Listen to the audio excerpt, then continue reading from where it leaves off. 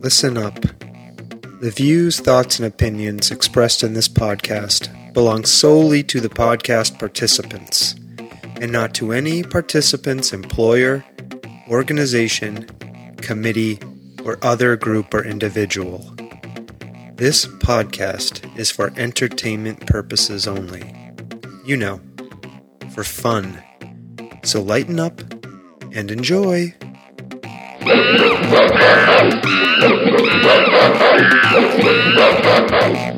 Oh, Stomping Jen, here we are again. I'm so excited. Do you know?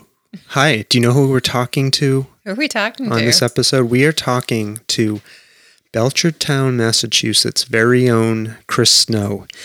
He is the owner of Chubby's Ice Cream and Grill and the Rustic Fusion Catering and Food Truck. Woohoo! I'm really excited to talk to him about his businesses here in our town. You look very serious tonight. This is going to be a serious conversation, Stomping Jen. It's like about my favorite.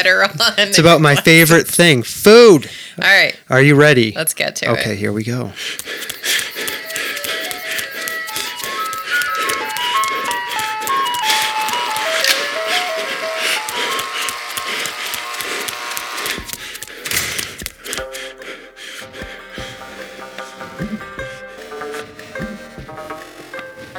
The Soft Serve Podcast.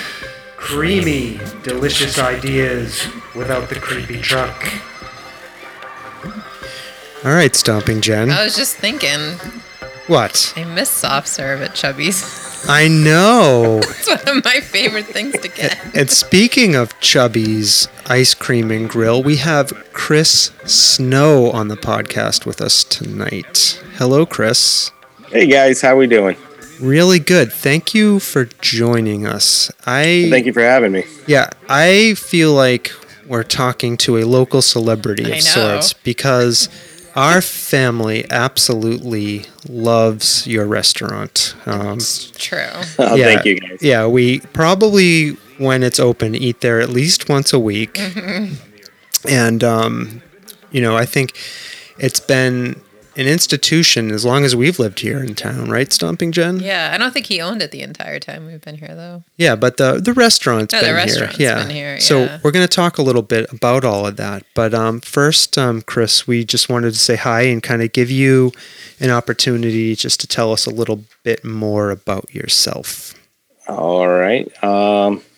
This is what I love to do, talk about myself, but that's okay. We're going to wing it here. Okay. Now, I'm a native from Belchertown. So grew up here, went off and did what I call my national tour after graduating high school and college, and made my way back here. So I've been a 50-50 resident for about the last, let's say 12 years, but now just back in full time. Mm-hmm. So I'm back here. I've owned Chubby's this is going to be the 9th season coming up. Pretty excited there. So that was, I don't think it was ever a dream of me owning Chubby's, but it's something that just came on at one time, one discussion, and then we took things from there. And was that a discussion with the previous owners or owner? Yeah, actually I sat down with my father. We were just chatting about, what's the next phase? What do I want to do? And he said, hey, you know what? I just saw that Chubby's was coming up for sale. So sat down with the prior owner. I went in, checked it out a couple times, thought about what I would like to do with it. And the whole process took maybe about a week and a half. Oh, wow. We're pretty much done. Yeah. And was that a scary decision to make, buying a restaurant and becoming the person responsible for running it?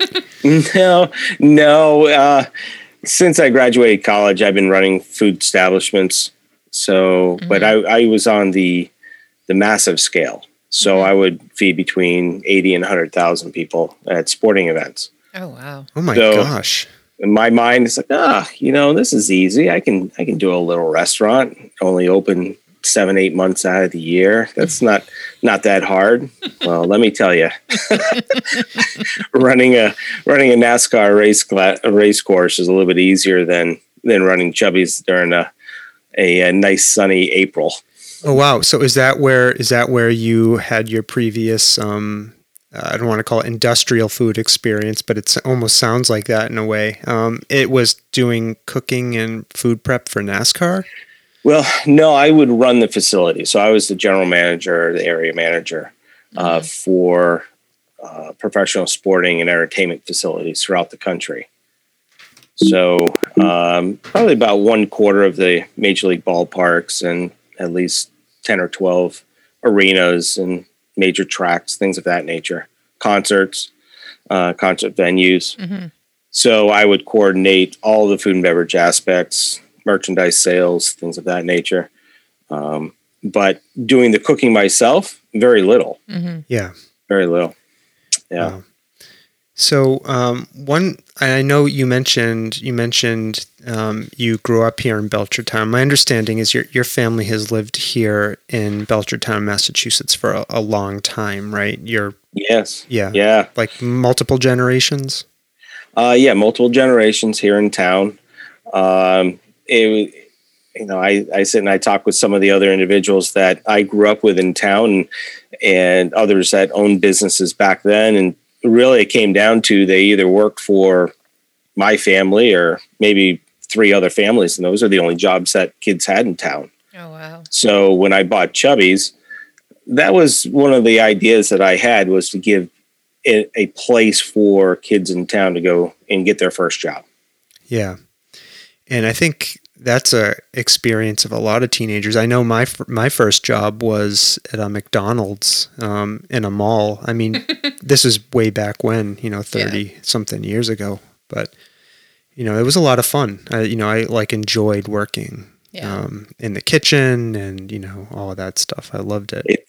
It's an eye opener. When you work in a restaurant, doesn't matter where you're working in a restaurant, it really is an eye opener.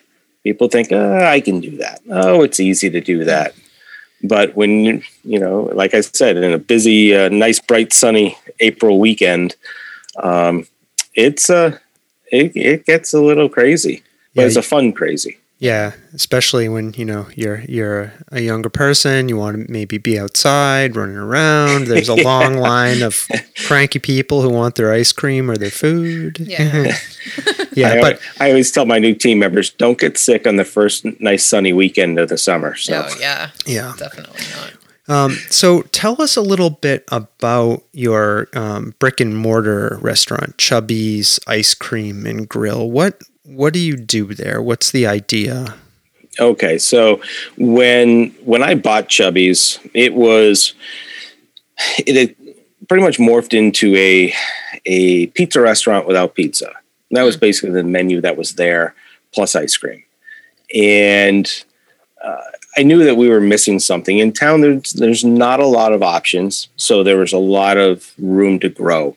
And what I wanted to do was take the menu, take the operation itself, and just add some creativity, add some flair to it, add some excitement into the menu, so that people can say, hey, I got this over here. Hey, you see what's new at Chubby's this year? And the barbecue was one of the additions that we added on. I keep on toying with. But it's trying to do as much as possible in-house, not just dump stuff out of a box, so that when somebody gets items from us, whether it's food or ice cream, they know what was put into it. And I think that is been key, and it's why we go there so often, because Thank you. It totally comes through in the food. Yeah, I have to say, the first time I think we walked in there, maybe many years back after you bought it and kind of saw the re-envisioned Chubby's, I was shocked how creative the menu was. Like you said, you have these really creative selection of burgers and sandwiches that aren't burgers, all different types of sandwiches. And I said, wow, there's a really creative mind behind this menu. I was actually surprised by that. We didn't know you. We didn't know. We didn't know. Kind of the best kept secret. That's one of the things we say. We're kind of the best kept secret. Well, we kind of need to get that word out there. Yeah. Well, it's funny because like I'll tell people all the time, I'm like, you would be surprised. I mean, because from the outside, it's a small shop, it's a small restaurant. Yep. It kind of has that fast food look to it. So you don't know what to expect. And then you go in there and it's, counter service. And so again, with the fast food, but the food is excellent. You do a great job. Thank you. Yeah. I got a good team. Yeah. How do you approach kind of the menu planning process? Like, how do you pick that wide variety of sandwiches and burgers? Do you have a process, or are those just things that you're like interested in personally? It's more my personal interests. I love to go out to dinner or stop in that hole in the wall place. That's what I gravitate towards, not the chain restaurants. And I see what other people are doing, and say, hey, you know what? I think I could do that. Or, hey, you know what? Let me see what I could do with this and add a twist to it. And a lot of people ask me what's my favorite item on the menu, and I can't tell them because my answer is always, if I don't love it, it doesn't go on the menu. Yeah. So I'll eat everything on the menu. I love it. Yeah. But I like to have fun. I like to just find new ways to approach items. And it might be an item that's been around for a long time. Burgers have been around forever, but how can you make them different? How can you make the fish and chips different from what everybody else is doing? Mm-hmm. Or a sandwich? So it's making a memorable experience when you're eating. Yeah. Yeah. Yeah, and one of the things I love too is the decor and the atmosphere kind of has that 50s, 60s diner-ish vibe, and it's a great juxtaposition to the really creative like culinary menu, I find.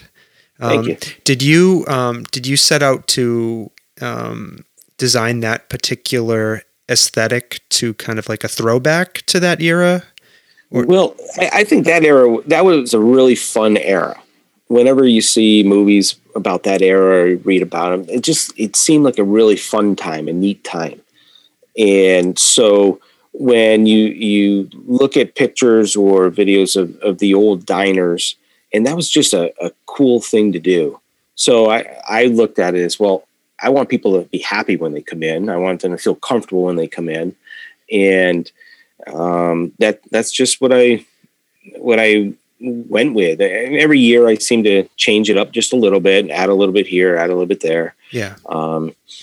So I just want it to be nice, relaxed, let people just enjoy themselves, place where families can go and not worry about the bar scene or anything else. Yeah, and you always see people singing along to the music. I know I love all that music from that era, so I'm always like singing my fool head off. My team's asked me to get another 30 or 40 songs on that rotation. After an 8-hour shift, you've heard it a few times. So. Yeah, but I think there is something about that music and that aesthetic that like does make people happy. Definitely like people seem happy when they're in there. And the other thing I absolutely love about Chubby's Ice Cream and Grill in Belchertown, Massachusetts is you have this giant chalkboard, right? That covers one of the walls. And, it was great when our kids were younger. We could just go in there, like, sit down for dinner and just let our kids. Yeah, they go straight for the wall. Go over to the chalkboard. Like that is such a great addition.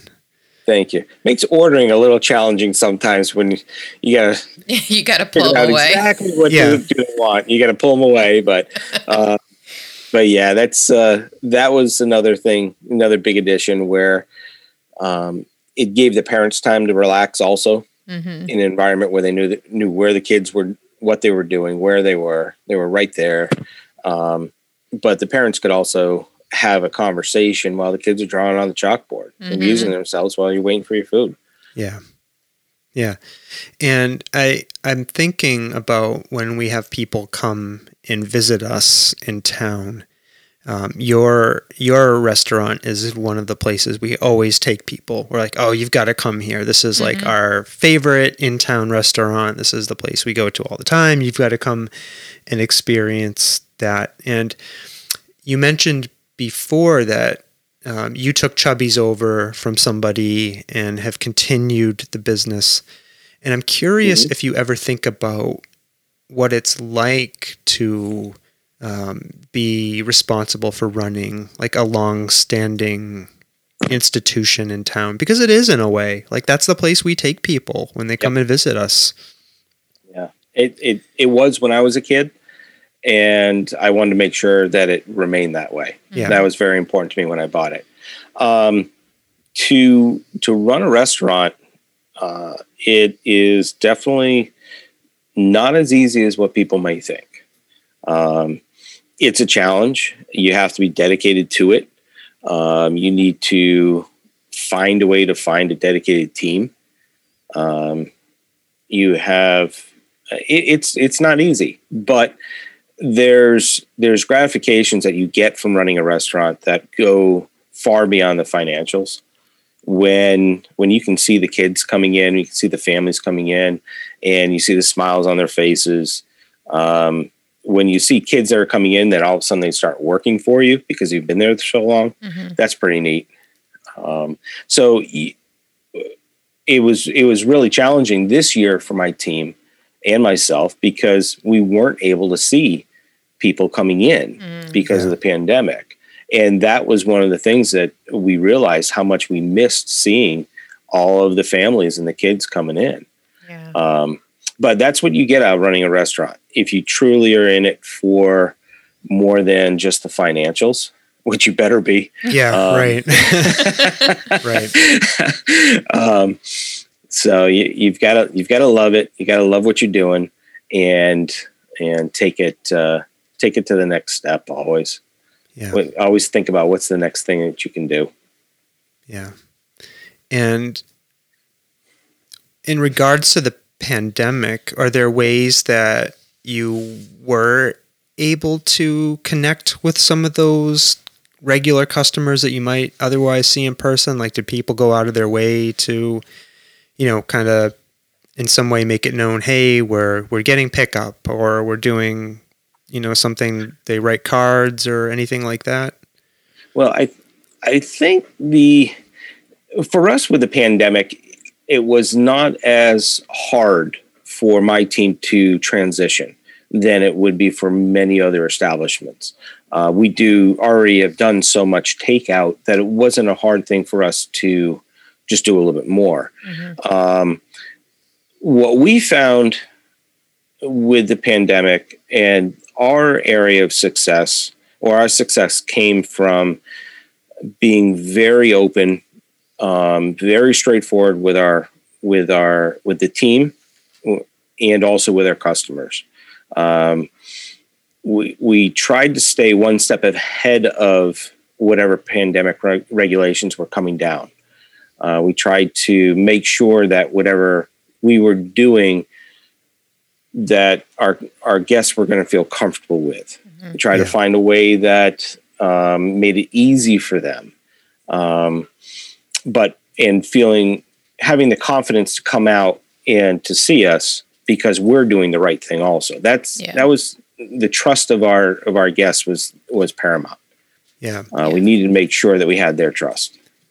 In food service is an industry where safety is really important to begin with anyways. I mean, you have to follow protocols in terms of like wearing gloves and all of that stuff. So I would imagine, having to like add masks or additional kind of protocols might not have been so challenging from your perspective as a restaurateur, but I think the glove wearing, the washing of the hands, things of that nature for my establishment was not that big of a deal. Wearing the mask while on a grill on the hotline, that was a little challenging.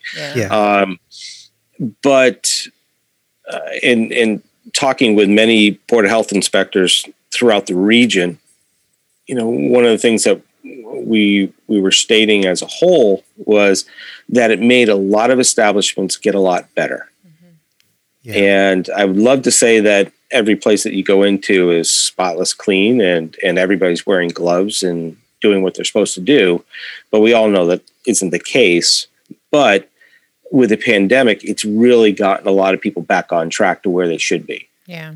In other establishments. So there's a positive spin of this. I think that's definitely one right up there. Yeah. I think too, like, your establishment was one of the leaders, I think. And for restaurants, it was like, like a model for a lot of restaurants, the way that you handled things with your signage and with, social media and, making sure people were social distancing and wearing a mask. And yeah, that was pretty neat, actually.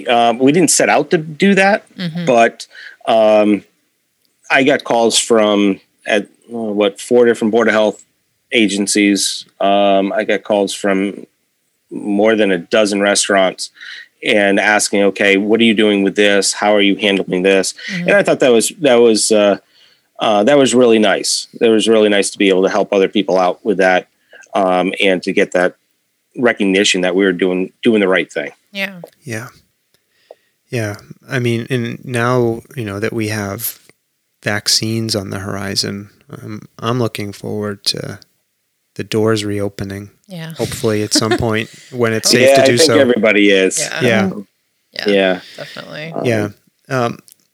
Stomping Jen mentioned social media, and one of the questions I had for you was, if running a restaurant in the age of the internet and social media has changed the business in any ways that are you mean like significant the to you? Business? Yeah, has that had an impact on the way you market, operate, that sort of thing? I'm just curious. This year more than any other year, definitely was social media for me was. I finally bought into it more than I ever have before. It is very, very important. That's how you reach people. Print media, you don't get the bang for the buck. It's still important. Don't get me wrong, but the social media is the immediate impact. Especially if you're throwing pictures out there and things of that nature. So we'll be doing a lot more of that next year. But there's also a balancing act behind it. You can't do too much, then people just zone you out. Yeah. You can't do it too far in advance because then they forget about it. It's definitely, in social media is the way of the future for communicating. Any restaurant that's not doing it is kidding themselves. Yeah. And one thing, I follow a lot of the different Facebook pages and social media profiles for businesses in our town and beyond. And I'm just thinking back to one particular posting that happened on your page. And like, I thought you were I thought you were a real role model for how a business should handle feedback 1,000% from people. Like real quick, like, There was a customer who was unfamiliar with a certain style and cut of bacon, and what maybe wasn't expecting. Bacon post. Yeah, the bacon post, and they expressed that online in the way that they did, and what I really loved was you had an opportunity to engage that person and just say, hey, just give me a call or reach out to me and we'll make it right. Like, I know. But I think what Chris did that sets him apart is he took the time to educate the public in general about bacon and its different forms and the different, way that people can smoke it or cure it or not cure it. And, it totally took that, what could have been a negative, rant, which is the way that a lot of these posts happen on these town forums. And you turned it around completely and educated people and gave them something to think about their food, no, it's not the bacon you get on your Dunkin' Donuts breakfast sandwich. It's just not. No, it's not. It's, that was interesting. There's always, in restaurants, you're never going to please everybody. You try like crazy. Yeah. And many times it's a little hiccup that happens, or it's somebody's having a bad day, and you never know what's going to happen. But I always say there's not one social media site that is going to fix whatever your issue is. Mm-hmm. Call me and I can fix it. Yeah. And we'll do whatever we can. Yeah. And so when I started typing that response, I'm thinking, okay, now our bacon is very different. It is completely different from bacon that you buy in the store. So let me take a moment to, like you said, Smoking Jen, to educate what we're doing at Chubby's, but also the differences and why it's different, how it's different. So, I was a little shocked at the responses that were coming in. It was very nice to see the responses that were coming in. But then the aftermath that people didn't see behind it. I got quite a few contacts, asking for advice on how to do their own at home and things of that nature. So that was pretty cool. Yeah. Cool.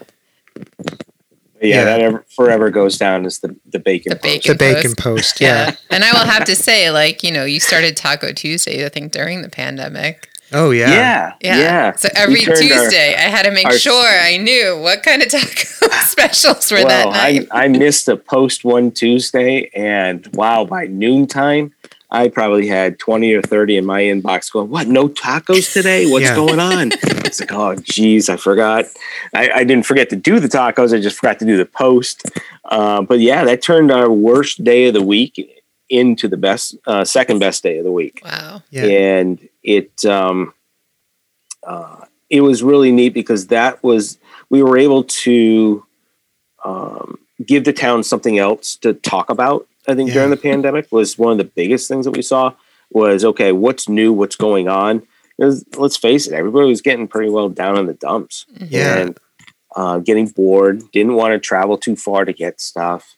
And so, okay, let's try and think of something that we can do, get a little bit more excitement going on, and also gave my team and myself the avenue to be creative on a very short-term basis with items. Yeah. And so that's why you saw, I think we did 21 different styles of tacos. Mm-hmm. Oh, wow. Was the last count that I had. We always had two staples that we always did, the brisket and the blackened shrimp, and which you wouldn't normally see either one in a taco, but hey, it worked. And then when we would juggle around a couple different ones, I always try to throw in a vegetarian taco as well. And that way we were able to give a little bit more excitement to those people that didn't want to eat meat. Hey, that's fine. Let's give them someplace else to go. Yeah, and they were pretty tasty, I gotta say. Yeah, and I loved that the community panicked when you didn't make the post because that tells no idea. That says to me something about the importance of food in our lives and also the role a institution like yours and a restaurant can have in just lifting people up in a otherwise, I think like you said it, people were feeling really down. I think that's a wonderful, amazing thing. That something as small as tacos can help people, get from one week to the next. Yeah. Oh, it was neat. I want to just jump. I know it's not. Yeah. It's sort of in the middle of all of your questions or whatever, but we didn't talk about it yet. But you do have a food truck that you started. I want to say 2 years ago now. Yeah, it was not this past, but the June prior. Yeah, the June prior. And one of the really, really, really cool things I think you did for the community was you offered the truck so that because we didn't have our annual Belchertown Fair.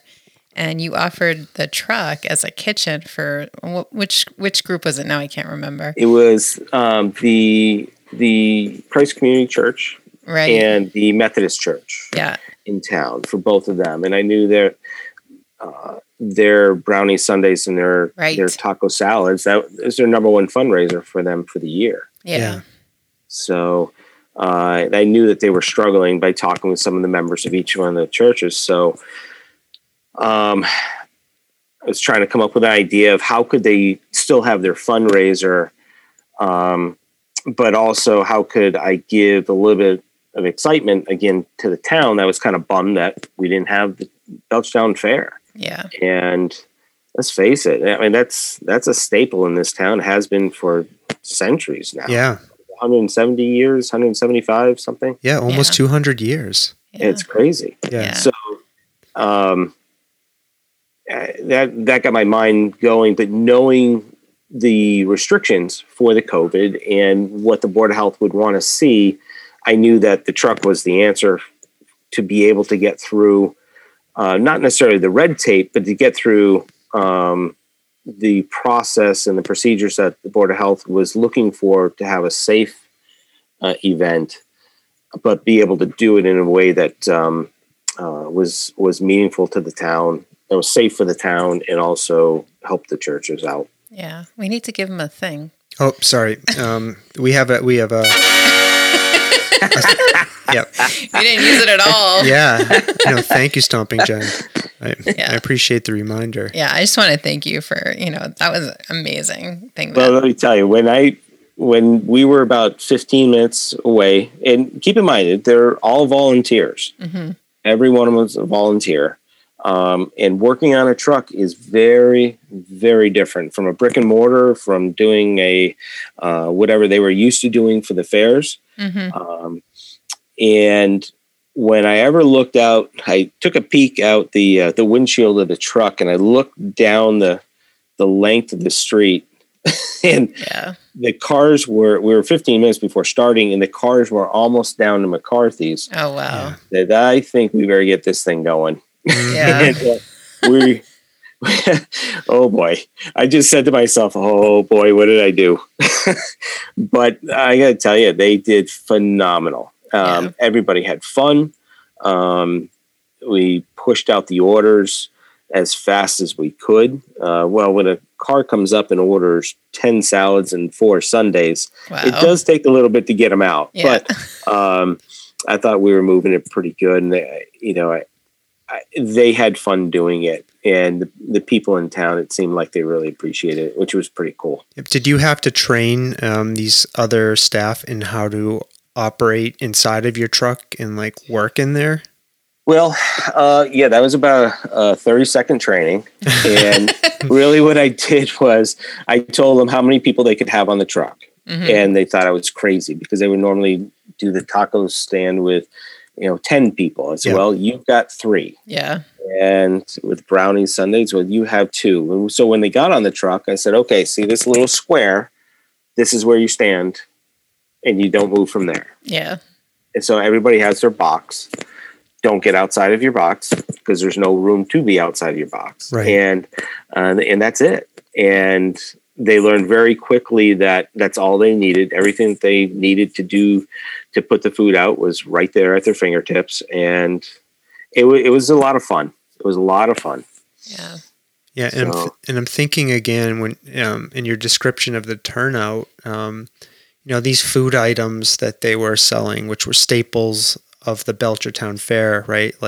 Everybody knows where you go to get the taco salad bowls. Mm-hmm. Everybody knows where the hot fudge sundae tent is.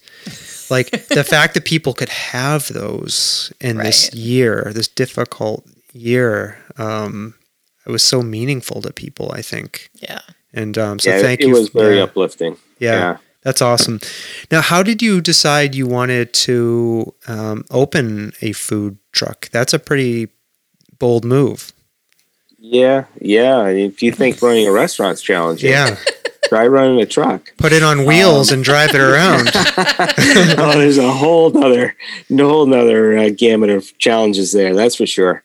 I think as the food truck craze has built, and as I traveled around the country, as I would try to go out on a food tour every year, I pick a different set of cities or locations or cuisine, and the food trucks started dominating that scene. Mm-hmm. And no matter where I went, and that's where you got some really cool, creative things happening out there.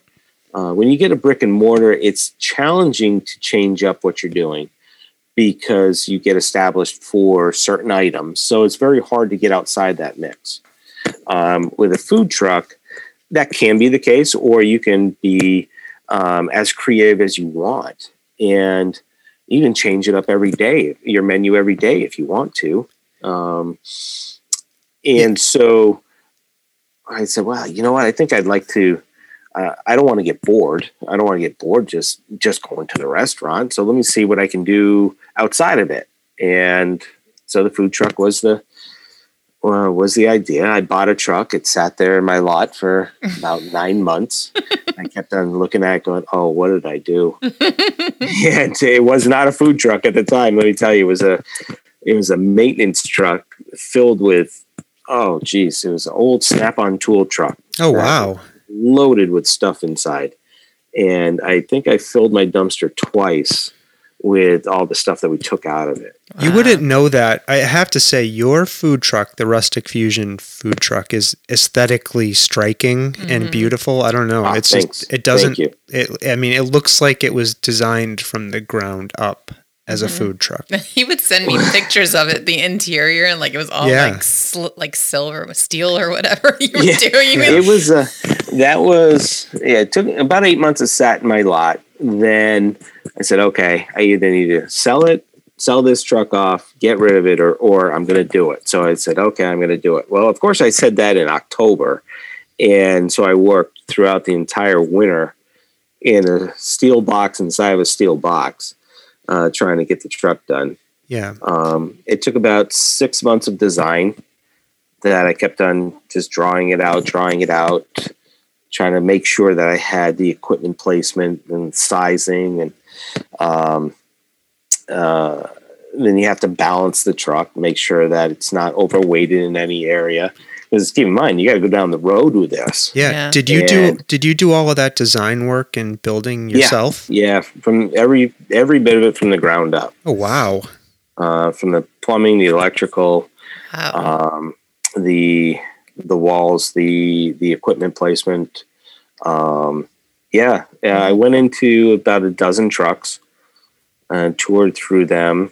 And the only thing I got out of those walkthroughs was what I was not going to do in my truck. Yeah. So I had never worked in a truck before until the very first day that we rolled ours out. Oh my God. But I took the concessionaire mentality of staying in your box. So when I would set up concession locations at these sporting venues, you don't want your staff to move around. You want them to stand in one spot and have 80 to 90% of the items that they need to serve are within arm's reach. And that's when it becomes efficient. So that's how I started building the workstations within the truck and say, okay, well, for the fry location, this is their box, and the grill location, this is their box. So, it was a really neat endeavor to build the truck, and to have it come out like it did is really, really rewarding. I also didn't want it to look like a cartoon going down the road. Yeah. So that really wasn't my style. Yeah. It's not. For people who are wondering, it's not a like giant hot dog. Chris's truck is Chris's Rustic Fusion truck. I would describe it as like a very like classically styled. It's just, I don't know, very tastefully styled truck. Now I need a visual of it. Yeah, we'll post a picture of it for people so they can see it. I wanted people to feel comfortable if they wanted the truck to go there for a wedding and have it be classy enough to go for a wedding, or people feel comfortable with it at their backyard barbecue. Because Rustic Fusion is not branded to a particular item, I can do just about anything off of the truck.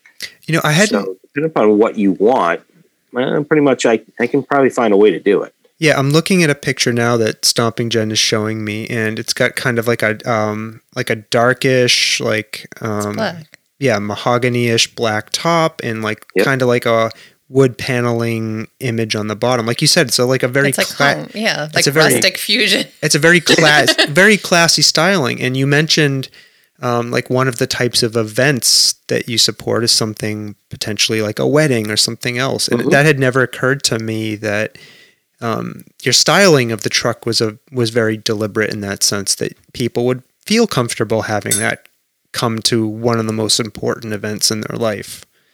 Yeah, I think that's brilliant. That's the trend now for weddings. They're going to food trucks and to outside of the sit down, formal catering. Yeah. Because they want people to enjoy themselves. Yeah. How many times have you gone to a wedding and you're like, oh, okay, when is this thing going to be over? Or when's the bar getting shut off? Yeah. It's people are going to more casual. Well, let's face it, many people are on their second or third. So they're not interested in having that formal wedding. They want to have fun with their friends and celebrate their time. Yeah. And a food truck is perfect for that environment. So you'll do and cater multiple, like almost. Is there any kind of you'll cater any kind of event that people are interested in having you at? Yeah, if I can find a way to do what they want me to do, then we'll pull it off. Mm-hmm. That's awesome. So besides the obvious, it's a restaurant on wheels, is there, does anything come to mind when you think about the differences between running a food truck and running like a brick and mortar? Oh, absolutely. With a brick and mortar, you've got them there. They're there. They're going to you. They're sitting down, relaxing. And even though Chubby's is more fast paced, it's more casual. Other restaurants you go and you sit down, you might be there for an hour and a half. With the food truck, they walk up, they want to order, they want to get their food, and then go off and enjoy it. Mm-hmm. So with a food truck, your speed is paramount. Mm-hmm. You've got to be able to get the food out fast. Mm-hmm. And it's got to be good. It's got to be fresh. It's got to be exciting, whether in the packaging, in the display, in the taste, that initial appearance when they get it. So you've got to be able to tailor your menu for speed, and you've got to hit all the bases. You can't have speed but just have a sloppy product. You can't have a great product that takes 15 minutes to get out. Right. So with a food truck, you've got to, and there's so much work that goes into preparing for an event that most will never see or understand. But it'll take days to prepare for a major event, and then you've got another day breaking it down afterwards. Mm-hmm. Only for a 3-hour event or a 2-hour event. But that's where my experience running the sports and entertainment facilities came into play, is because when the gates open, you've got 70,000 people coming in. They're not going to hold the gates because you're not ready. Right. And you only have 3 hours to make all your money. Right. So you better be efficient. You better be fast. Right. You better be good. So I took that philosophy into the food truck as to, okay, each one of the stations, I had to balance the menu for the stations that we had, trying to guess what the customers are going to want to buy and be able to make sure that I'm not overloading any one location, because you can't just put 2 or 3 more people over there to help out because there's no room. Right. And so you have to balance the truck to the items that you're carrying and offering. And we tend to offer a larger menu than most, only because I tend to say, well, geez, I really want to do that. Or I really want to try this. I know everybody's begging me for the hog balls and the cowboy sushi again. Yeah. That we did one time. We'll do them again another time. Yeah. But you have to have a basic understanding of food and business. But that's the only correlation between a brick and mortar and a food truck, because operationally they are so completely different. Yeah. You have to attack them differently. Yeah, and then when you're not just doing a catering event, right? You're at like a food truck event where there's multiple food trucks. There's that weird balance that I've learned just from running food truck events now, from like having small bites, right? Because you don't want like people to be so full that they don't, because most of them want to taste like from different trucks, right? So having like small items that are fast that you can get. And then you're competing with all the other trucks too. So your menu has to really be appealing. And creative. And that's that. I mean, Chris, I think that's one of the things you do really well. You mentioned the cowboy sushi. Yeah. Could you tell people what that is a little bit? Okay. So, well, let me just digress back to the name Rustic Fusion and what the philosophy of the truck is. I came up with the name Rustic Fusion is you have the rustic, which is everyday items that people can recognize. There's nothing that's really over the top. Everything relates to an item that you've seen before. But the fusion part is just making that twist, adding a different element, a different cooking method, a different display, how you handle the product. It's joining a few different cuisines together. That's the fusion part. So everything is everyday items, but everything has a little twist to it. And so the cowboy sushi was one that I was playing around with. I think that was the Belchtown Fair we did that for. Mm-hmm. And what that is I take my slab bacon that we smoke off at the restaurant and we shingle that out flat. We take a seasoned hamburg and spice mixture, layer that down on top, and then different cheese blend in the middle of that. We roll that up into a log.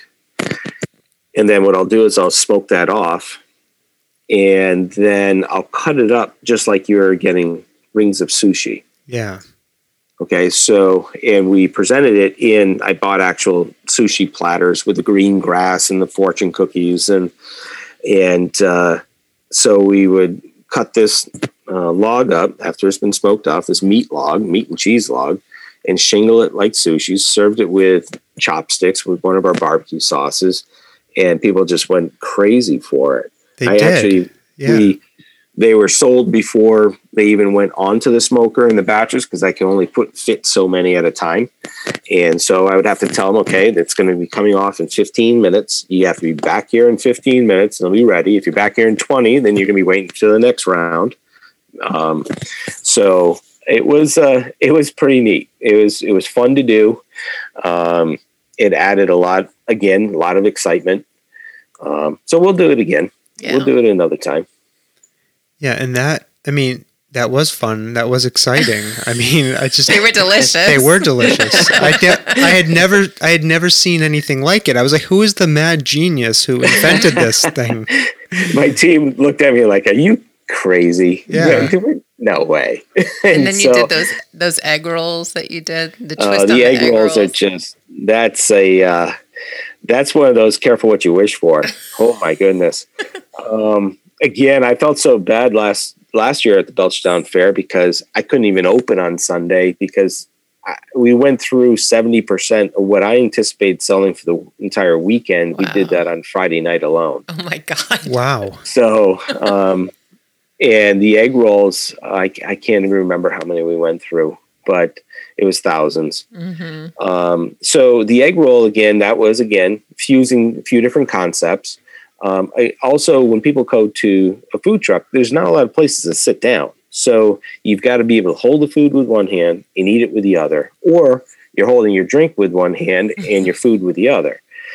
But the egg rolls really enabled people to try multiple items and multiple flavor profiles of the egg rolls and share. Mm-hmm. And so the egg rolls they're savory egg rolls. They're not your traditional Chinese egg roll. We've never done an Asian egg roll, actually. So we'll do our Thanksgiving, which has our turkey and that we roast off and stuffing and gravy inside.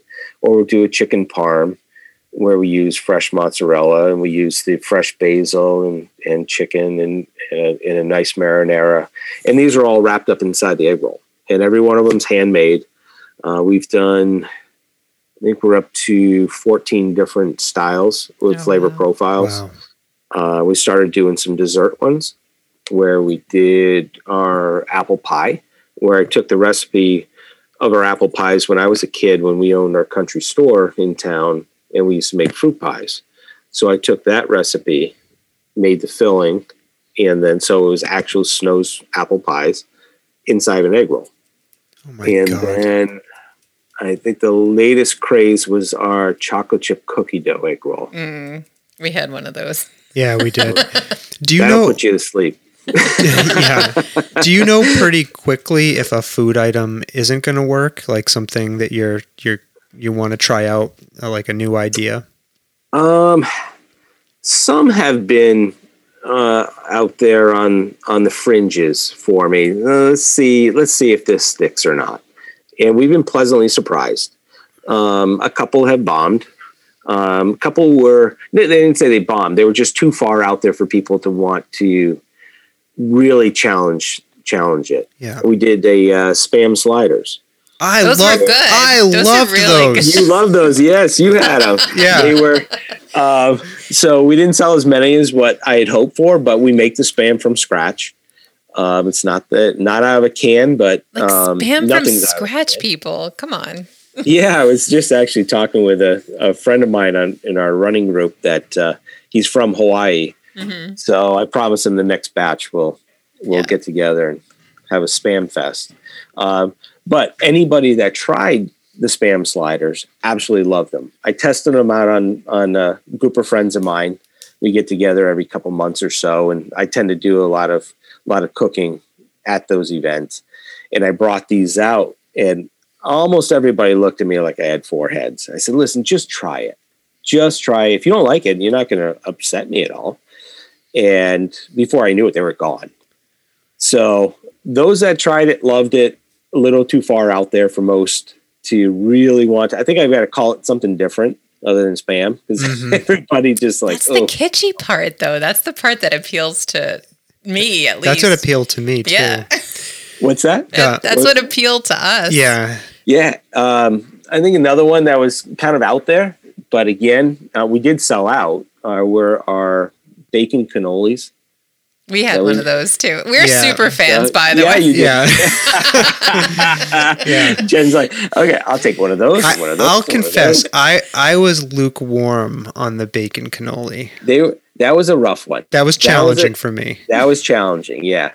So we haven't given up on it. We haven't given up on that. I actually had to do some for a private function.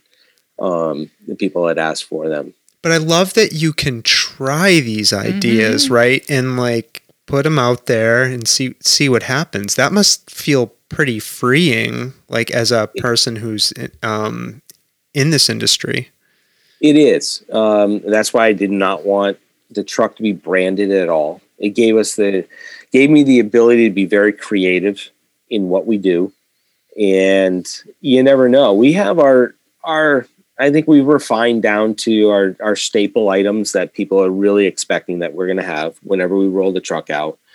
But then I always try to throw in one or two or three items that they've never seen before, just to keep it fresh, keep them guessing. I don't want them to get too comfortable that, that's all we're going to have. Yeah. But so we've done the food truck events last year and this year in the town. We piloted the Food Truck Thursday event in town for the Cultural Council, and that was great. I was very, very happy to be asked to do that and to help come up with a safe means to have the food truck on the common and for other food trucks to follow behind. Do you have sorry. I was going to ask, do you have any insight into where this creativity that you have around food stems from? Like, did you spend a lot of time in the kitchen when you were younger? I know you had, and you told us before about your experience in the larger concession type environment at huge events, but like, do you trace this back to, is there interests like before all of that? Like, well, growing up, a lot of my family members were involved with food in some aspect. So we had our country store that we did the baking, the pies, and the donuts, and the breads, and things like that. I had an aunt that ran catering and her own catering, and she had a restaurant. And I would go down and help her out. I think it comes down to I just love to eat. Yeah, and I love to try different things. Yeah, there's not one thing that I won't try, and typically I'll say I'll try it twice. Mm-hmm. If I didn't like it the first time, okay, I'll go back a second time. I'll try it out a second time and say, well, maybe it was just me the first time. Maybe I didn't understand it. But now it's gotten to the point where I really want to experience the different flavors and methods and styles of cuisine that's out there. It's just, and that is what so many cultures are built around, is the food. Yeah. You go on a vacation and you're going to be trying the different foods of these different countries. And that's what a lot of people talk about. Yeah. That is true. Not just the beaches or what you saw. It's, oh my gosh, we had this when we were there. This is what we ate and this was great. That's what people remember. That's true. It's a great philosophy too. I normally gain quite a few pounds when I go on these trips. Yeah. I think I gained 9 pounds on my barbecue tour down in Texas. Yeah. That must have been amazing. It was. It really was. I spent a few hours in the pits with a couple of the pit masters down there. And lesson learned, don't go over 4th of July weekend to Texas and get a convertible. Don't do that. Not a good scene. But it was incredible. But that's what I tried to do when I go out on these little excursions. When you were spending time down there with the pit masters, was this in preparation to learn how to smoke meats on your own and do it in a particular style? Well, Texas is only one style. There's so many different styles of barbecue throughout the country. Texas has its own, but they're like the holy grail, supposedly. Yeah. The Mecca of barbecue. And Austin, Texas is where it's at. So I started in Dallas and then drove down and stopped at places along the way, spent a few days in Austin, then drove back up to Dallas and then flew back out. Yeah. And it wasn't really in preparation for it because I'd already been doing it for a few years, probably 5 or 6 years, which is nothing compared to some people. Some people they're still in diapers and they're learning how to do it from their parents and their grandparents, things that are handed down. But I really wanted to see how it was done in Texas. How did they do it? And I didn't want to just read about it or go to a place up here in the Northeast and say, well, yeah, this is Texas barbecue. No, I wanted to see it firsthand. Did you learn anything down there that blew your mind or you weren't maybe expecting to learn? Oh yeah, how hot it is. How hot it is by those pits. Yeah. Yeah, I did. It was, now I'm going to these places that are, they're the pinnacle. They're at the very top of their game. And, but one thing that I learned was how down to earth just about every single one of these places were. Were they welcoming absolutely. of you in terms of like somebody who wanted to observe and learn and take something away? Yeah. There wasn't one establishment that wouldn't stop and talk to you about anything. Now, they weren't going to give up their recipes. Right. If you were truly interested in talking to them about it, they love to talk about their craft. And we're talking about taking pieces of meat that were basically thrown away and turning it into the most tender, most flavorful thing that you could possibly have. Yeah. And it's not easy to do. But if you do the same thing over and over and over, you nail it. Yeah. And I know people are nailing it. Go ahead. Yeah. I was going to say, and I know to your point, I know there are people who have written doctoral theses on like the association or the emergence of like barbecue and class and poverty. And like you said, there were ways for people to take these like throwaway cuts of meat and do something like amazingly spectacular with them. Like I know people have done studies on that, and I guess you can go as far down into that rabbit hole as you want. You can get pretty deep down that rabbit hole. That's for sure. I've read some of the books where it goes into the science behind the smoke and the chemical changes that take place and why you get the smoke ring, that pink ring around the outside of the meat, and what that means, and what's the melting point for the sugars in your rubs, and what temperature do you basically, you're not smoking anymore. Now you're just cooking. And why can your meat actually go down in temperature after 6 hours being in the oven, and all of a sudden it starts dropping in temp? And why is that? And it's pretty wild. Yeah. It's not just these guys out there cracking open their 6-pack and they got a hog on the grill. Yeah.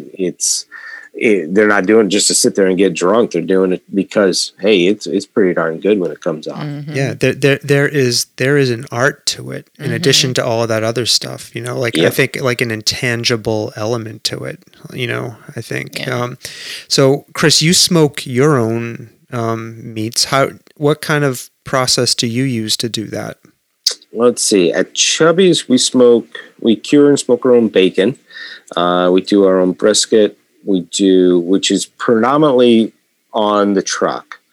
We'll be rolling that out at Chubby's in some fashion here in the coming months. We smoke our own chickens. That will be coming as well. Our own turkey breasts. We do our smoked Brooklyn style pastrami and our pulled pork. Wow. We've done kielbasa. We've done sausages. We've done quite a few other things as well. So the process for me, it started with the pulled pork. That's the easiest one. It's the most forgiving of the items to smoke off. It took me about 14 months to refine that product to where it is right now. The spice profile, the procedure, the timing, and all of that changes depending upon the weather, because that affects your cook time and your smoke and your fuel and everything else. So it's a means to help me not get bored with just doing the same thing over and over by playing around with the smokers. It is. I've got a smoker in the back that I bought last year that you could climb inside of. It's a little overkill for what we're doing right now, but we've got big plans for it. But you can literally climb inside. I have to get to the back of it. And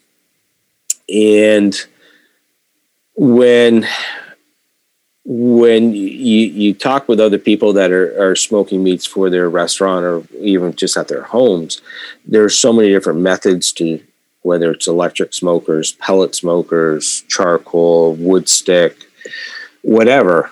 And it doesn't mean that any one is better than the other. It just, that's the method that person is using and they'd like to use it. So, hey, it works for them. I use a couple different methods at the restaurant and that's what works for me. I like to sleep. I don't get a lot of it, but I do like to sleep. Yeah. So, I don't like to stand next to a smoker for 10 hours smoking a brisket. I like to do other things. So I like to have those that are a little bit lower maintenance, sure. Right. Where I can almost set it and forget it. Set it and forget it. Yeah. But they're stick, charcoal, or pellet, one of the three. Let's see, what else can I answer for you about smoking meat? It's fun. Oh. It's a lot of fun. How'd your venison come out the other day? Oh my goodness. It was right. Yeah. Oh wow. Sawtooth's eyes just got really big. Yeah. Wow. No, Stomping Jen just turned into a deer in front of me. I was going to jump over there and bite her head off. Yeah. So a neighbor of mine and his son, they got 3 deer in 5 days. Wow. And they're like, "Oh, what are we going to do?" I said, "Well, if you want me to smoke something for you, let me know." Mm-hmm. Like, really? So, yeah. And I'm thinking, oh, geez, what did I get myself into? I've never smoked venison before. I have no idea what I'm doing. So, like, what I normally do is I'll get online, I'll start reading about it, and see what other people are doing. That's a great thing about smoking meats, is that it's been around forever. And all you have to do is ask people or look something up, read about it, and just start picking up on what other people are doing. And then you make it your own. Right. You can mimic what other people are doing, but you're always going to change something slightly for your own profile. So when I took on smoking the venison, that was a little nerve-wracking. Matter of fact, he came up to me the night before and said, "Chris, I know you've never done this before, so don't worry about it. I've got 11 more in the fridge. So if you screw this one up, don't worry about it." Do you throw the whole deer in there, or do they butcher it first? No. So we already quartered it down. So this was the rear quarter, which was the shoulder down through the leg. Okay. And deer can be a gamey meat. So the meat tends to taste like whatever they're eating. Mm-hmm. So depending upon what forest they're in or orchard or whatever, that's what they're going to taste like. So I wanted to make sure I got some of the gaminess out in case it was there. And it's very lean too, right? It's extremely lean. So you can dry it out like sawdust real quick, which didn't help with the nerves going into this. Right. So I ended up, I did a 24-hour brine. So I brined the meat. Okay. And what that did was it infused moisture into the meat and extracted some of those, the more harsh flavors that might have been embedded in the meat from whatever the deer was eating. And so it really mellowed the meat right out. And like I said, it infused the moisture. So when you brine an item, you're expanding the molecules. Yeah. And so it adds moisture inside the meat, inside the molecules within the meat. Did you use like a spiced brine or like a herbed brine of some kind? I just did a real basic one. Your basic brines are salt with sugar. And you've got to get the right mix down. You don't want it too salty. You don't want it too sweet.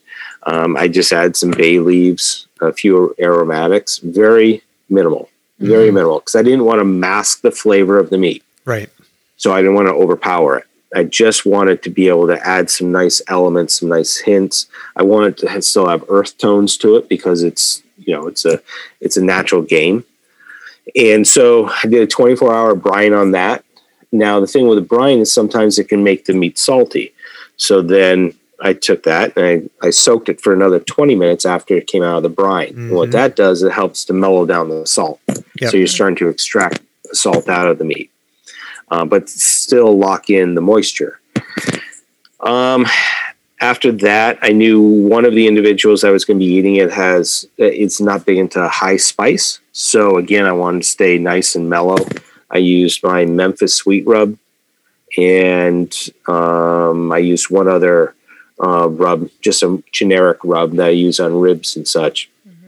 Just give it a couple different depths and put it on the smoke with some nice apple and oak and let it do its thing. Nice. And then just sat back and twiddled my thumbs like, oh, please don't screw this up. It took about 5.5 hours, which was pretty fast, I thought. And again, don't want to overcook venison for sure. Yeah. So pulled it at 150 degrees and let it sit in the cooler, wrapped up for about 2.5 hours with a couple nice warm bricks inside, and just mellowed itself right out. Let all the moistures move in and out of the meat. Yeah. And fortunately, they said it was the best venison they've ever had. Which is great. Did you get to taste any of it? I did. Yeah, I was there carving it. There's a couple of sites that I'm on, barbecue sites on Facebook groups, and when I posted originally that I was smoking the venison, I did the same picture that I posted on the community forum or on my page, one of the two. And I got about 300 hits asking for how did it come out? Yeah. What was it like? Thinking, no pressure there now, is it? Now I've got everybody and these people are from all over the world. wanted to know how it came out. So it was very moist, very tender. Dryness, we didn't have to worry about that because some of the pictures I took, you can see the moisture just coming right out of the meat when I sliced it. Oh my God, that sounds so good. Are you drooling? It was really good. I could spend another half hour just talking about that roast. Oh my goodness.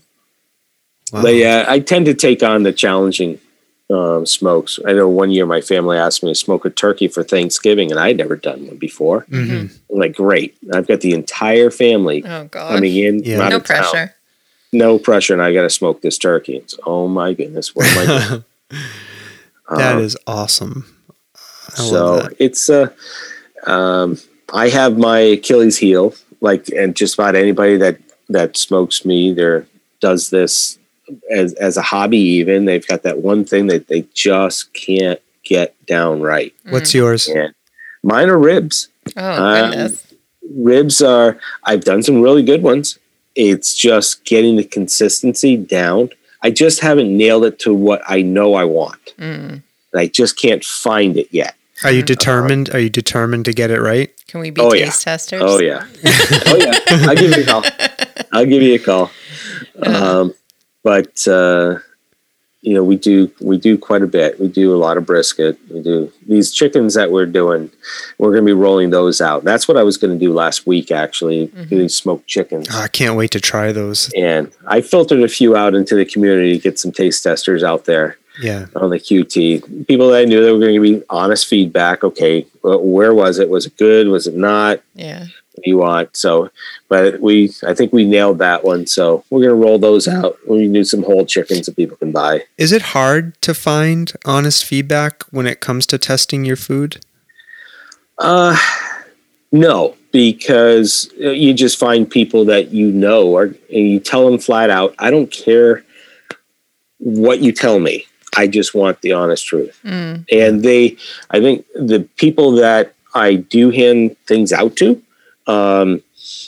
they know I care enough that I really want to know. Yeah. If they don't like something, I want to know it, because when I go to sell it, I don't want to bomb. Yeah. They know that I want to do it right.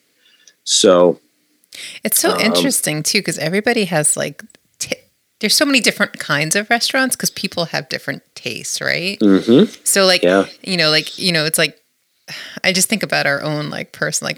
I'm always like, oh, I'm a food snob or whatever. And that's my own self-label that I put on myself. So do you give it to a bunch of different people that have different tastes so that you can get a more well-rounded idea of or do you just want to go for a specific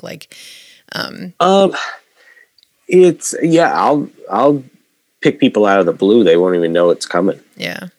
And it's really about people that are going to give you honest feedback. Yeah. And it's not my buddies that I get together with every couple of weeks. Right. Sometimes they're going to tell me what I want to hear just because they know I'm going to be doing all the cooking the next time. Right. And they want more. Right? But yeah, it's finding those people that are really interested. And one person I said, listen, I don't want you to eat this hot. I want you to wait to the next day. Mm-hmm. And I want you to then reheat it and tell me what you think. Oh. Or I want you to eat it cold and tell me what you think. Yeah. Because I know that's what people are going to be doing. Right. These are pretty big chickens. So you get two people, mm-hmm. Two people can't eat half of one of these. Yeah. So they're going to be having it the next day. And how is it? That is amazing to me. I would never think to do that. To think about what have somebody, like you just said, wait till it gets cold or taste it the next day. But that's a really important thing. Mm. That blows my mind, Stomping Jen. Well, I'm full of ideas for Chris now. So. It's a bad, dangerous conversation. What I've found is that people are... let's face it, people only have so much disposable income. Yeah. And people love to eat. Now, what I found is people don't have a problem spending money for food if they're going to feel like they have the value for what they're paying for, and it's meeting or exceeding their expectations in quality and flavor. And, mm-hmm. and also, the name of my restaurant isn't Skinny's. It's Chubby's for a reason. Right. Our items tend to have leftovers. Well, I want to make sure that they can enjoy their leftovers also. Mm-hmm.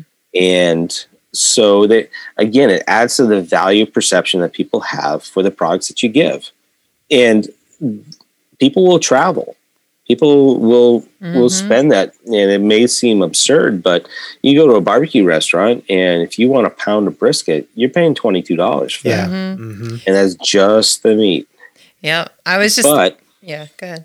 You get it, and you love it. You don't have a problem with it, right? I was just thinking, like, like we pre-pandemic would travel all the way to BT Smokehouse out in the middle of the state. And they had lines for days because their meat was so good. And, Yeah, but you bite into that brisket and you're transported. It's so good. You're just it should melt. Yeah. It should melt in your mouth. And they do a phenomenal job down there. Yeah, and food. They really do. And food has that ability for whatever it's doing to us, like as a living organism, like it has that ability to transport you, like, and make you, feel like everything's okay. Like in that, for those moments. Yeah, it is comfort. It's true. It's true. And so let's face it, you having that bad day and you get that good cup of coffee and take that first sip and you're like, I needed that. True. Yeah. Or you sit there and you bite into a nice juicy burger and you're like, thank you. Okay. And you just have that exhale. But really when you get into the barbecue and you have that meat just melt in your mouth and you don't need a knife. Yeah. If you need a knife, okay, something's wrong there. Just use your teeth. Need it. Yeah. If the guy did it, if that pitmaster did it right, then yeah. And I'm super excited to hear you're experimenting and you're doing more, with barbecue. Both with Chubby's. I'm waiting for my barbecue restaurant. I know you've got a lot on your plate, but I want my barbecue restaurant. 10 years ago, maybe. Yeah. But it's the thing that I hear the most is, Chris, I was at Chubby's. I didn't see you though. Yeah. I didn't see you there. Busy. Busy man. I got a great team. I let them do it. Yeah. So if I start adding too much, then I'm going to have to be there all the time. And I've got a couple other things on my plate that I have to attend to, so I can't be at any one spot. Yeah, I've got a couple other businesses. So I don't want to let people. I want to let people know that not only do you do good barbecue, but you also have immensely amazing, delicious vegetarian options, like your Green Goddess burger that is our son's favorite thing ever. I mean, it's delicious. I'm a meat eater, but I love that. Yeah, I love it, and I'll make sure I always have some on hand. Even at my house. And it's that was really. I'm always tweaking that one just a little bit. I haven't quite got the texture exactly where I want it to be, but I'm careful not to tweak it too much because it is so popular. I don't want to mess with it. Yeah. And what do I always get, Stomping Jen? Oh, you always get a salad. Right. But I love the way the chicken is cooked on that salad. Of course. Like I love it. Yep. Yeah. It's a simple. So there are lots of things. Other options for people. If you're not a meat eater. So thinking towards the future, Chris, do you have thoughts about what's in store for Chubby's? Well, that's a tough one. There's always, I always have things going through my mind, but one thing that has changed us is obviously the pandemic. And though I think everybody has got, holding their breath and keeping their fingers crossed that we've got these vaccines that are going to be coming out and they're going to do exactly what everybody's hoping for. That said, I think it's forever changed us in so many different ways. And the restaurant industry is no different. It's changed the way that people eat. It's changed the way that the restaurants do business. And so it really is a wait and see to try to figure out what is the post-pandemic wants. Yeah. What's society going to want? Are people going to feel comfortable sitting in a crowded restaurant even 2-3 years from now? We don't know that. Yeah. So what I'm trying to do now is is to continue to figure out how can we not lose focus of what we've been doing at Chubby's that has been very successful, but then also how do we give some different options for those that family of 2, 3, 4, 5, whatever, that wants to eat together but get takeout. That those family meals, the family style, so we can just give another element, I guess, to the town. That's really where I see. That's where I see our changes for this coming year, because I think we're all going to be.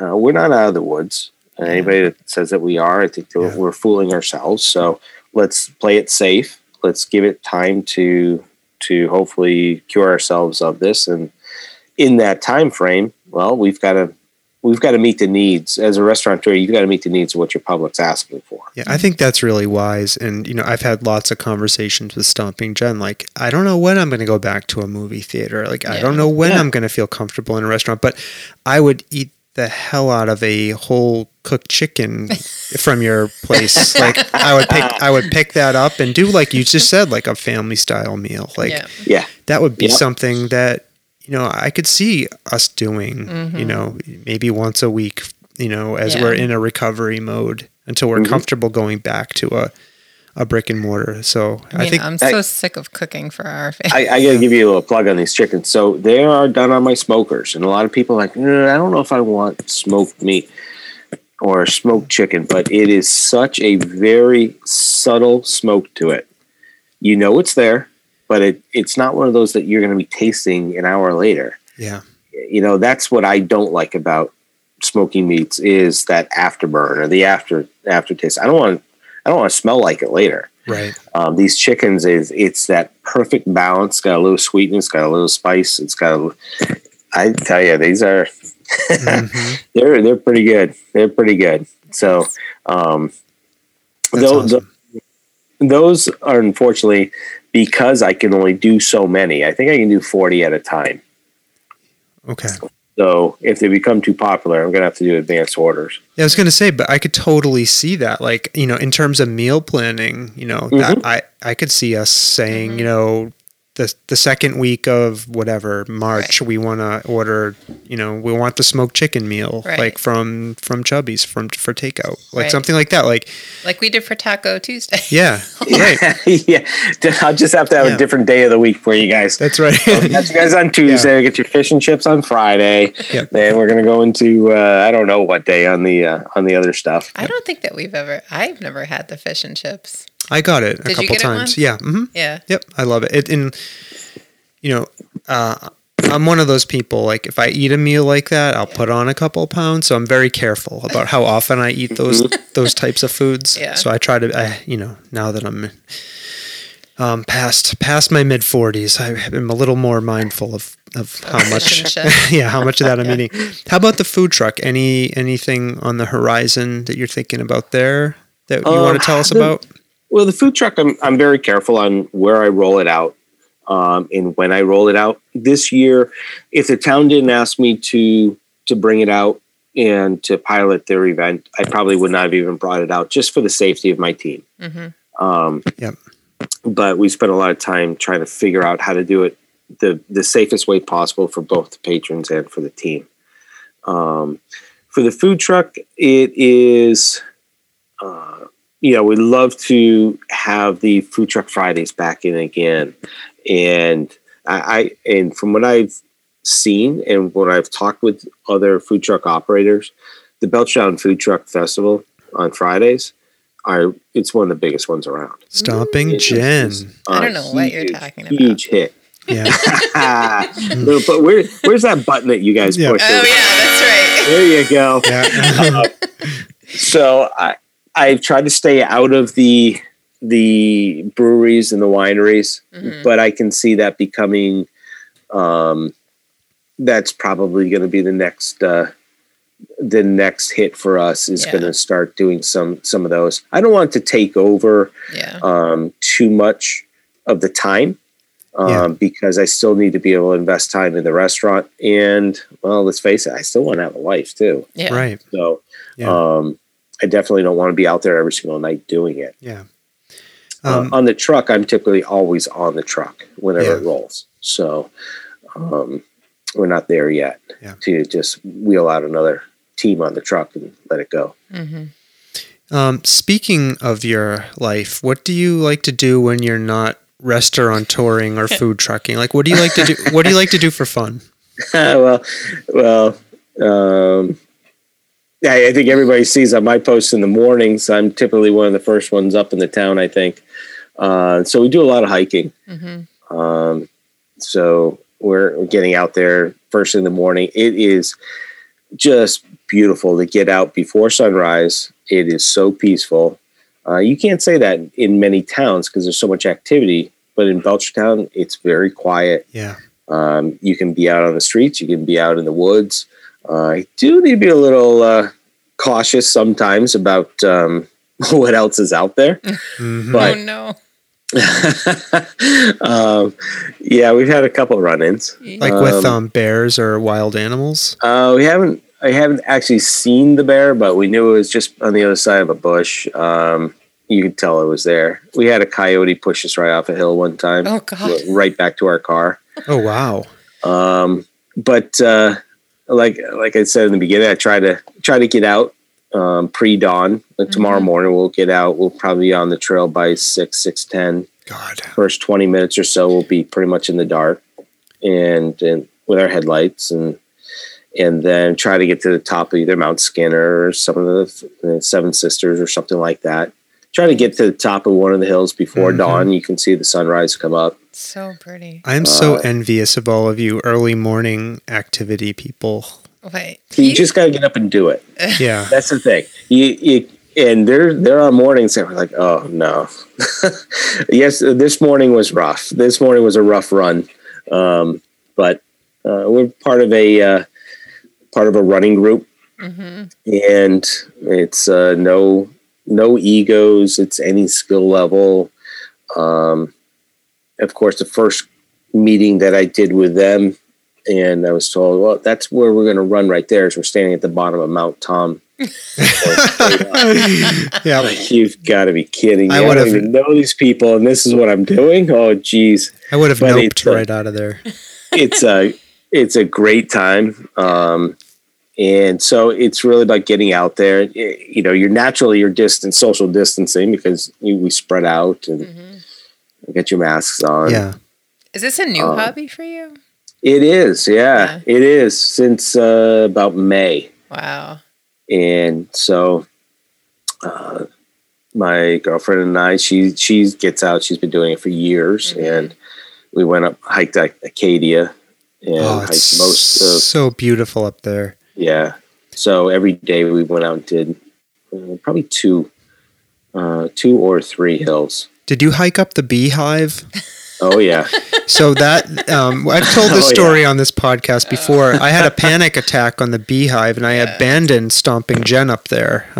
Halfway up. With a pole, with a hiking pole. A couple of German tourists rescued her and they brought her to me and found me quivering behind a boulder. Yes. That was a rough one. That was the last morning we decided to do it before we drove back. And that was after a few days of just nonstop going up just about every hill that was there, I swear. Yeah. So the legs were a little tired at that point in time. And there was a couple guys that they were frozen on the side and they weren't moving. Yep. The thing is that you had to go around them. Oh my God. I think I might still be up there. That was a bit challenging. And I used to do some crazy stuff when I was in the service. So but that's when you're hooked up to things. Yeah. You're not hooked up to anything. What branch of the service were you in, Chris? I was in the Army. Oh, Army me too. Reserve. Me too. Yeah. Yep. Many good years times. ago. That's awesome. A lot of neat stuff. A lot of neat things. Had a lot of fun. Yeah. All right. Well, our last question for you is one that we have been asking everybody, and you can interpret this any way you want. So, what have you seen that you cannot explain? Don't do it. I'm going to play some spooky music here. With respect to restaurants? Anything. Yep, anything. Ooh, wow. It could be That's a deep one. supernatural. It could be political. It could be It anything. could be anything. He just plays the spooky music. Oh boy, that I can't explain. Yep. Oh boy. It's a real on the spot kind of question. I know. That is a tough one. That's a tough one. I can't understand why more people aren't out in the morning at sunrise. That's a good answer. That doesn't qualify, does it? Yep, that's perfectly That's a good acceptable. answer. Yep. He's really Yeah. looking. He's looking for the Sasquatch and the aliens. Yep. No, thank you. Hey, the Sasquatch, that is the best hide and seek player there ever could be. Yep, absolutely. He's the winner. Yep. And thank you for answering it and being a good sport. Yeah, it's sorry for putting you on the spot. But no worries. We have got some amazing answers to that question though over the episodes. So, but some people say nothing. Yeah. I can explain everything. So we've or I can't think of something now because it's a pretty heavy question. Yeah, but we've had I'll give you an answer. I may be pulling it out of somewhere, but I'll give you an answer to anything. Yeah. Well, is there anything you wanted to share with us or tell us that we haven't touched on? Yeah. Anything you want? Anything you want to plug? Anything? I would say. Let me say this: when it comes to barbecuing, don't be afraid of it. Try it. And you don't need to go out and spend thousands of dollars on a smoker. It's about trying it, having fun with it. You're going to screw it up. Don't worry about it. And just keep at it. And because you can have a lot of fun with it. And, you get people over and you enjoy it. Once you figure out how to do ribs or to do a brisket and you do it really well, then all of a sudden, hey, now your confidence level goes up and you start trying something else. So whether it's smoking meat or cooking food, don't get in the rut. Try to get out of the rut and just, go on to Pinterest or go open up a cookbook and say, okay, I'm going to try this. And like I said before, you're going to mess things up, but that's fine. There's always takeout. You can always go to Chubby's. Yep. If we're open, but give it a shot and just try new things. And when you travel somewhere, plan to eat. Don't just plan your activities. Plan where you're going to experience the food of wherever you are, whether it's in another country or in our country alone. No matter where you go, it's a different cuisine. Yeah. So you don't even need to leave this country to find so many different aspects of food, and just really go out there and experience it. I love that. That is such great advice, and it's advice that you can apply to like multiple areas of your life too. Like I love that. Get your kids involved with it. Don't just. Granted, again, I love having them come in and having the popcorn chicken or whatever at Chubby's, but get them out there to try different things. And you'd be surprised what they're going to like. It's true. Yeah. All right. Well, Chris Snow, owner of Chubby's Ice Cream and Grill in Belchertown, the Rustic Fusion Food Truck and Catering. Thank you for talking to us. I cannot believe an hour and a half has passed by. This is one of those conversations, I sometimes say this, where I look down and I can't believe how much time has passed. So it's been an absolute joy talking to you. People listening to this, we're going to put all of the links to Chris's restaurant and food truck in the podcast show notes. We'll be posting them in the different social media posts so you can check everything out. Yep.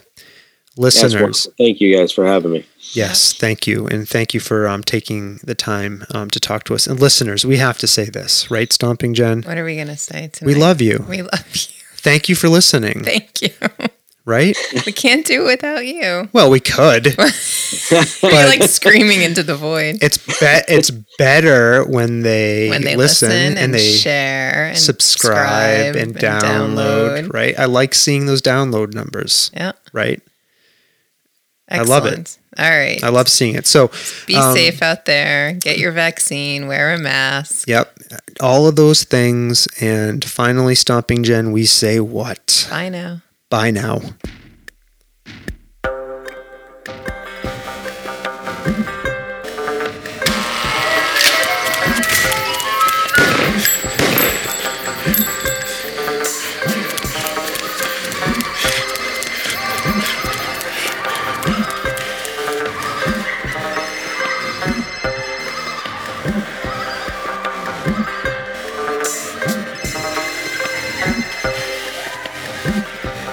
Good evening, my fellow Americans. America knows that this world of ours, ever growing smaller, must avoid becoming a community of dreadful fear and hate. Those who have freedom will understand also its heavy responsibility. That all who are insensitive to the needs of others will learn charity, and that the sources, scourges of poverty, disease, and ignorance will be made disappear from the earth.